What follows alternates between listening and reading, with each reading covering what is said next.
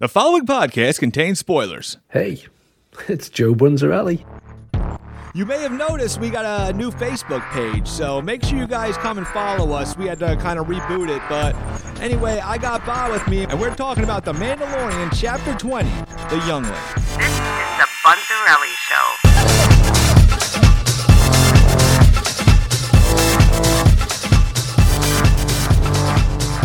You know, what's the cool thing about this episode was it was directed by Carl Weathers, a.k.a. Grief Cargo. I know. I caught a.k.a. that too. Apollo Creed. Yeah, so, and he does like one a season, awesome. one or two. Yeah, but really good episode, too. Yeah. Yeah, this was really good. And it was very Star Wars. Yes. You know what I mean? Like there's definitely a whole lot of Star Wars themes going on. The father-son thing with the animal. Yes. Taking the kid. That's a big Star Wars thing. Yeah. Or and also, how about the Mandalorians all coming out of there was one shot where they're walking towards the camera and it was them coming off of a ship or coming off of something, I can't remember. Yeah. Just it was like 12 Mandalorians in a row coming off. Like, oh, that's pretty cool. Yeah. Just a bunch of Mandos all in the same place. It was sweet. Whatever we're wondering was going on with Bo, we're really seeing it fleshed out here because she's just taking command of the rescue and everything, and she's just with it. She's just asking Mando questions like, "How do we eat?" You know what I mean? She's not even like questioning it. She's like, "What are we supposed to do here?" You know? She's like, okay. Yeah. She wasn't like, "Oh, show me." She didn't even say it like in a negative, like, you know. Oh, how do I got to do this again? Yeah. What's this, like whatever, any kind of tone or anything. He's like, okay, how do I? Yeah. And her talking to the armor was cool. Started to see a little bit more. I didn't like the armor's response to her with the mythosaur. Yeah, it was a little flat. Like it was dismissive. It was, it didn't seem like, okay, if it's something like that's really great that should happen, then you should be a little shocked. Like, oh wow, that's cool. You've seen a thing. You've seen a miracle. Wow. Yeah. Like, you think she'd be excited. Instead, she's like, oh, that just means a miracle happened. Like, you're not, Yeah, I a little happy about that. I didn't like it. I didn't get it. Yeah, I watched it again. To me. I watched it again, and I'm like, am I missing something out of it? But then I'm going back to your thoughts of like the armorer might be up to something. So maybe maybe she's not so much up to something, but maybe she knows more than she's letting on. Like maybe she's seen the mythosaur. That might be it. Okay, you know what? That's better. That's really actually what I'm thinking. Yeah. I'm definitely thinking she knows more than she lets on. I definitely think that. Yeah. I don't know that she's against Mando, but she seems deceptive, like holding back. Like this, yeah. She doesn't seem honest. Like something's going to come out that she's honest. Something's going to come out like, oh, she knew this but or she knew something. Yeah, like she's going with the, I keep tying it to like church. It's like she knows that there's actually more scriptures than they put in the Bible. But whatever that the equivalent would be, like she knows that she knows what was made up and she knows what is real, and you know what I mean. And she's not being honest with everyone else about it. She's just like, no, this is the way we teach it. That's it. We're not gonna talk about the reality of it. Yeah. I think she's got a bigger knowledge of it, and she's always had that leadership, motherly role of the clan. You could even see her like, getting ready when they're like planning the rescue. It's not like they're arguing with each other or anything. You know what I mean? Or she's trying to one up anybody. She's just she's just like a peacekeeper. Yeah, and she throws her 2 cents that role in a lot of shows. A lot like cult kind of shows, like the one where like they know what's up, but they're just all for laying down the law regardless. Yeah. You know what I mean? Like this is the deal. And her sort of passive response to the mythosaur thing kind of goes to that. Because, all right, if you believe in this stuff, then this should have been cool news to hear. You should have been like, wow, that should have been something. If you don't believe in this stuff, that should have been something. The fact that you just didn't seem to give a shit, it's like, all right, that tells me that her response to was like misleading or something. You know what I mean? Yeah, but I go back to a scene from. Do you remember from the first season? There was when Mando was learning to ride he was learning to ride some kind of creature, like a horned something. And there was that little alien that goes, oh, I remember, the one that goes, I have spoken. Remember that guy? It was old character. But anyway, when he's training Mando, he goes, your ancestors rode the great mythosaur. So it has been heard of and talked about. So maybe it's not so much the myth does it exist. Maybe it's more of the myth like, are any left? You know what I mean? Not that it's a magical creature. Because how much is that different from a Rancor? Like, you know what I mean? Like, oh, what? Nobody believes in a giant alien? You know what I'm saying? Like, there's tons of it. So it might be more that there's other giant aliens in that episode, even. So, yeah. Yeah, I'm taking it more like... I didn't even know. I don't even remember what the whole mythosaur lore was. I didn't really know. The lore was that Bo-Katan... I just know of it. Yeah, Bo-Katan said, to get real quick, so I'm going to try to go in the weeds with it, but the Darksaber was created by Pat Vizsla, who was a Jedi, who was a Mandalorian that was a Jedi. So he created that special Darksaber. It's the only one of its kind. But the legend was that someone will rise on the great mythosaur with the Darksaber to retake Mandalore. That is the legend part of the mythosaur. Yes. And that's how your Grogu things, and we'll make sure to pin this somewhere, your theory, Grogu, Darksaber on top of mythosaur. Yeah. That's going to be the end of the season or the series or something. Yeah, because that also ties back to the origin of the Darksaber, which is the Jedi Mandalorian crossover. So that would kind of bring it full circle. It ties to that, and it brings us a reason for Luke to train him. Everything comes together. Yeah, I'm with you. I think that's a good theory. But hold on, we got things in the episode too I wanted to ask you about.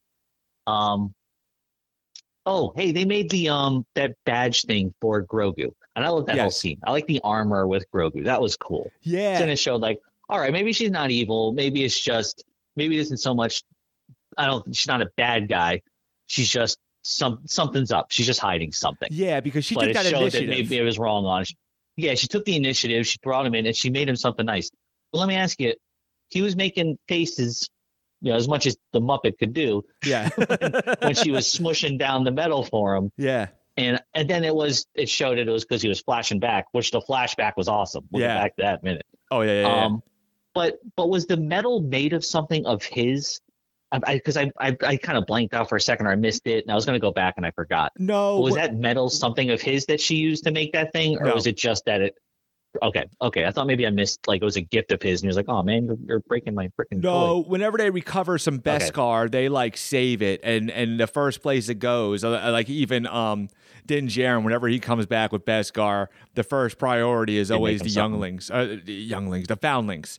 He's always like, say, oh, this is the way. That's the kind of thing to take care of, like the new first. Okay. So it was the way he was looking at the thing. I thought it was at first I was thinking like that's not the gift that he gave him, like the net thing, but then I could see that he was still wearing it, the chain mail, whatever that's called, which that was cool. Oh, and how about the baby Grogu's movements? Yes. You notice that, like the walking around and stuff? Now, I mean, you make a character and you base it off of some kind of animal, of some kind, but it seems like they based him off of a toy. Like they said, let's make it look like a toy tried to walk, like a poorly made toy tried to walk. It doesn't seem like they tried to make it like an animal tried to walk. Like it's such a strange thing. Like it's intentional. That's what makes it. It's not like they cheaped out on it necessarily, but they like an odd choice for how they make a move. And it's cute, but it's weird. I'll come back to that with Yoda. So you have Yoda, and had you had Yoda be consistent and just had like the puppet running around with the lightsaber, it would look a little off, right? But so they made the CGI one. So what happens though is I believe people have a hard time connecting the CGI Yoda with the puppet one, which I didn't even think when they fixed the CGI it was that bad. Like I thought he looked pretty good, the CGI Yoda. So my only guess is, because you have two choices. And I don't know which is the better one, but if you saw the way they thought about the Luke stuff, they might have. The two choices were you either because he's basically puppet the whole time. He's puppet when somebody's holding him, like for everything. So either you make the movements look cheesy, like when he was flipping, when he was doing the kid, or you make him CGI, and then it's going to be, I think it would be very inconsistent. Yeah. Yeah, you're right. Of the choices, it is the best way to go. Because I was thinking that as I'm watching, I'm like, you know, I'm thinking like, and I think it all the time when I see him, like, odd choice. But then I was like, what else are you gonna do? And I don't have anything better. And it's an alien, so it could be anything. Yeah, that's just that's how that creature starts off. Why not? It just comes out with, you know, hell, our babies can walk at all. So yeah, and he's pretty like, you know, he's also exactly. He's smaller than Yoda, so he's like really like limited as far as his limbs and stuff. And so I think he can't talk, so he's like 2. You know, like in human years, if you think about it. Yeah. I think also the audience has embraced it to the point where it's just like cute and funny. So there's like we laugh when we see it. We don't just go like, oh, because it's Grogu. He's funny. We're not, you know, we don't take him too seriously right now. So we just like laugh. Like, oh, look at him go. Yeah. Like he's hustling to try to keep up with the armorer. Oh, so you want to get to the Jedi Temple. Oh, yeah. Well, yeah, if you think of the checklist of cool things that are in this episode, you got that flashback going. Yeah. You got a Mandalorians flying around fighting dinosaurs. Yeah. And a little bit of mythosaur answering. So there's a lot of stuff. But yeah, I was like super happy and surprised to see. I thought I just didn't expect to see what the flashback was this early. I thought that'd be like I just thought that'd be later for some reason. But that was really cool to see just some straight Jedi stuff going on. And it's funny too, because so the fans were all like, oh, who's it going to be? Is it going to be Mace Windu? Is it going to be Anakin? Like, you know, they were waiting for some big twist. Okay. So it wasn't really just you know, also that's a lot of stuff to cram in. But the cool thing, the Jedi that did rescue Grogu was Kelleran Beck, which you probably never heard of before, and I've never heard of before. But then the actor who played him is Ahmed Best. Do you know who that is, Bob? Ooh, Misa. It's Jar Jar. That was freaking Jar Jar. I read it as soon as you said it. Yeah. That's funny. Yeah, and it was Jar Jar, and it was one of those other redemption moments almost. You know what I'm saying? Like when they brought Anakin back and made him cool. Because I know that actor. Yeah. That actor struggled with the hate with Jar Jar back when he was, you know, when it first came out. Yeah, I think he kind of. But he also. So here's the other thing about Kelleran Beck. How would you not? But they said something else. They're like Kelleran Beck. He first appeared in this show called Jedi Temple. So I'm like, oh, I thought it was a video game maybe or something, and Ahmed Best was playing it. No, Jedi Temple was a kid's almost like Double Dare. So it was kids dressed up as Jedi, and Ahmed Best was the host, but he was playing Kelleran Beck, like he was that character, but they just made him a real Jedi. But they said like, oh, not only going to make you like a Jedi, they brought him in. They gave him like 2 lightsabers. They're like, we're going to make you the coolest character we can. Like that is some freaking redemption. You know? Yeah. So it's like one of those things that makes you like, you know what? Good. I'm glad they looked out for this guy and got him like, you know, got him his scene. You know, I bet they got like a checklist of like things like, all right, we got to right some wrongs here. You know, let's next up is Kid bring Anakin back first. Jake Lloyd, they got to help him out because he has some struggles too, I think, with the Anakin stuff. Oh, yeah, I bet. Yeah. And also, could we as fandom learn to stop like picking on kids because we don't like the actors? I mean, the character, you know what I mean? Like a 6-year-old kid. If my son played Darth Vader, you know what I mean? Like leave the kid alone, you know? Yeah, the kid did it. Yeah, it isn't the kid that did it. It was them putting this big story on the kid. Yeah. You know, put it on the parents and let the kid just sort of be a side character. You know, it's like I just watched the Tony Soprano. I was telling parents about it. I just seen the prequel to the Soprano show. How was it? And it's Tony Soprano. It was great. Oh, okay. It's Tony Soprano. I don't know the actor's name. The actor's kid plays him in a flashback, right? Oh, James Gandolfini. So I'm curious. Gandolfini, yeah. So Gandolfini's kid plays Tony Soprano as a kid.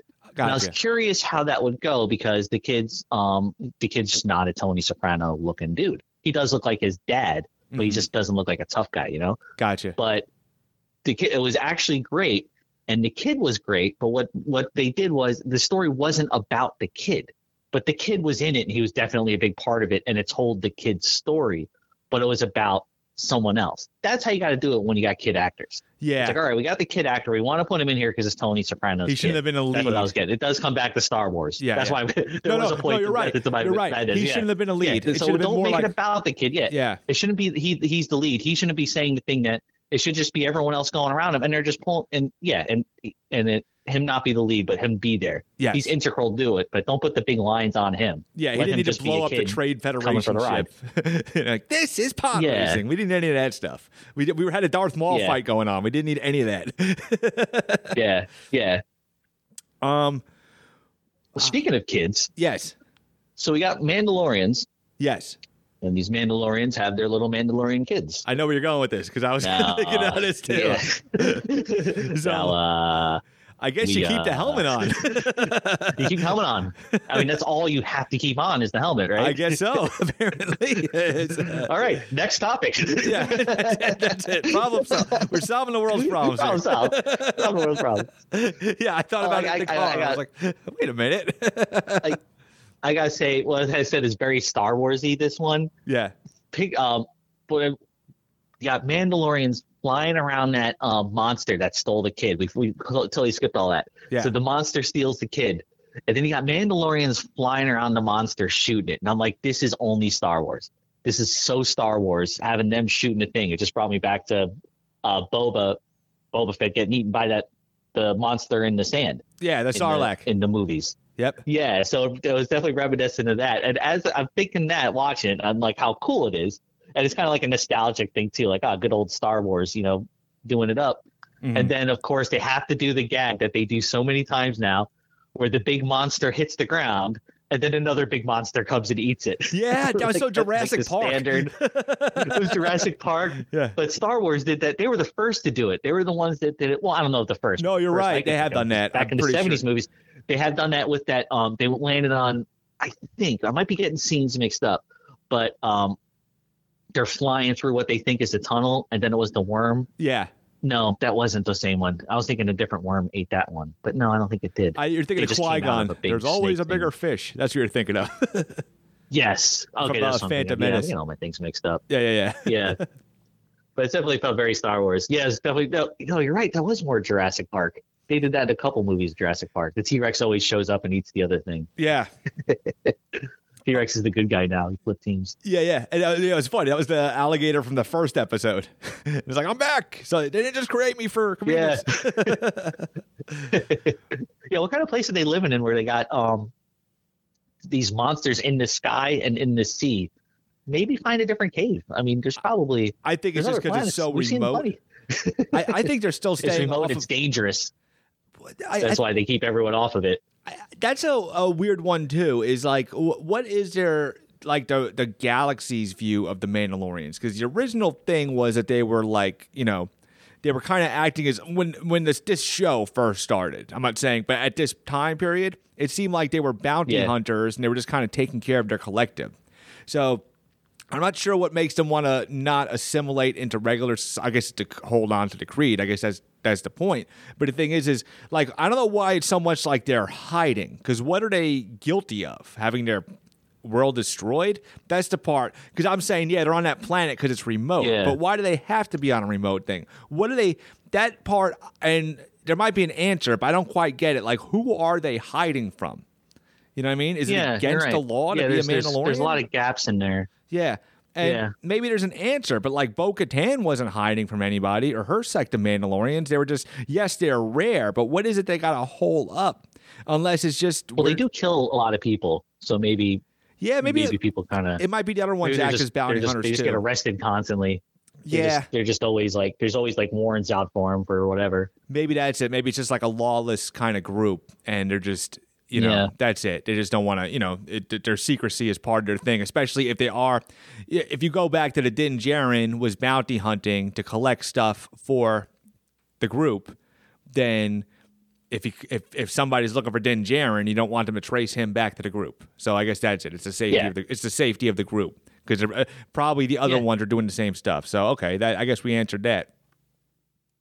Solving problems. We're solving problems here. We know how babies are made, and we know why they picked a crappy house. Those are we got those things knocked out. But and I was looking. There was a post. There's like 5 episodes left, Bob. Oh wow. Yeah, so I mean, there is definitely some traction made, but I guess it's going to kind of ramp up to where it's going. Whether it's Moff Gideon coming back or wherever they're going with this, but that's what it looks like. Obviously, I saw it on the net. I didn't see it from a direct source, so I could be wrong. But that sounds about right for like a live action show. Because if you think of like the Disney Plus shows, they go to like 6 to 8 kind of thing. Yeah. So this might be a turning point, and of course, it's going to lead into something, and it's also going to lead into maybe because Ahsoka's coming out this fall. There's like a little bit of it'll kind of work out, so it's not just a drought. But yeah, very curious to see where it goes. One last thing. Yeah. Because I think in every episode I say, I gotta watch that end of credits artwork because it looks awesome, but I always am in a rush for some reason. And so this time I made a point this time to watch through it. That's really cool. Like props to whoever's doing that. Yeah. The artwork at the end is like semi-animated. It's pretty cool. Yeah, it's like they make the visual like storyboard just to get the idea. Like, hey, how about we make the scene look like this? And then I guess everybody approves it, and then the effects team could start working on it, which is kind of like what Ralph McQuarrie, he's famous for doing that stuff for the original Star Wars. That's why there's certain things like they made a droid in last episode, chapter 19, that looked like the original version of C-3PO, a McQuarrie drawing. You know what I mean? Because he takes they take his original, brought to his original thing to fruition. That's cool. Yeah, and then it's finally see it. Yeah, and then it got adjusted and stuff. But then but they show you a lot of these scenes are like, okay, here's the scene. Like I'm sure Jon Favreau hands a script to somebody and he goes, okay, here's what I'm thinking for the scene, and then they all look at it. I like that, and then they start putting that together. Yeah, but they seem to even like it's cool though because they even like finish it. Yeah. Like it gives it like you could almost do a show in that animation. It just looks like an awesome, like in between a comic and a cartoon. Oh, I would love to have an original piece of art like that. That'd be awesome. Oh, hell yeah. Yeah. Yeah. Well, yeah, like I said, great episode. A lot of good things coming up. So, as always, it's been fun doing this with you, Bob. Yep, always fun. We will see you guys.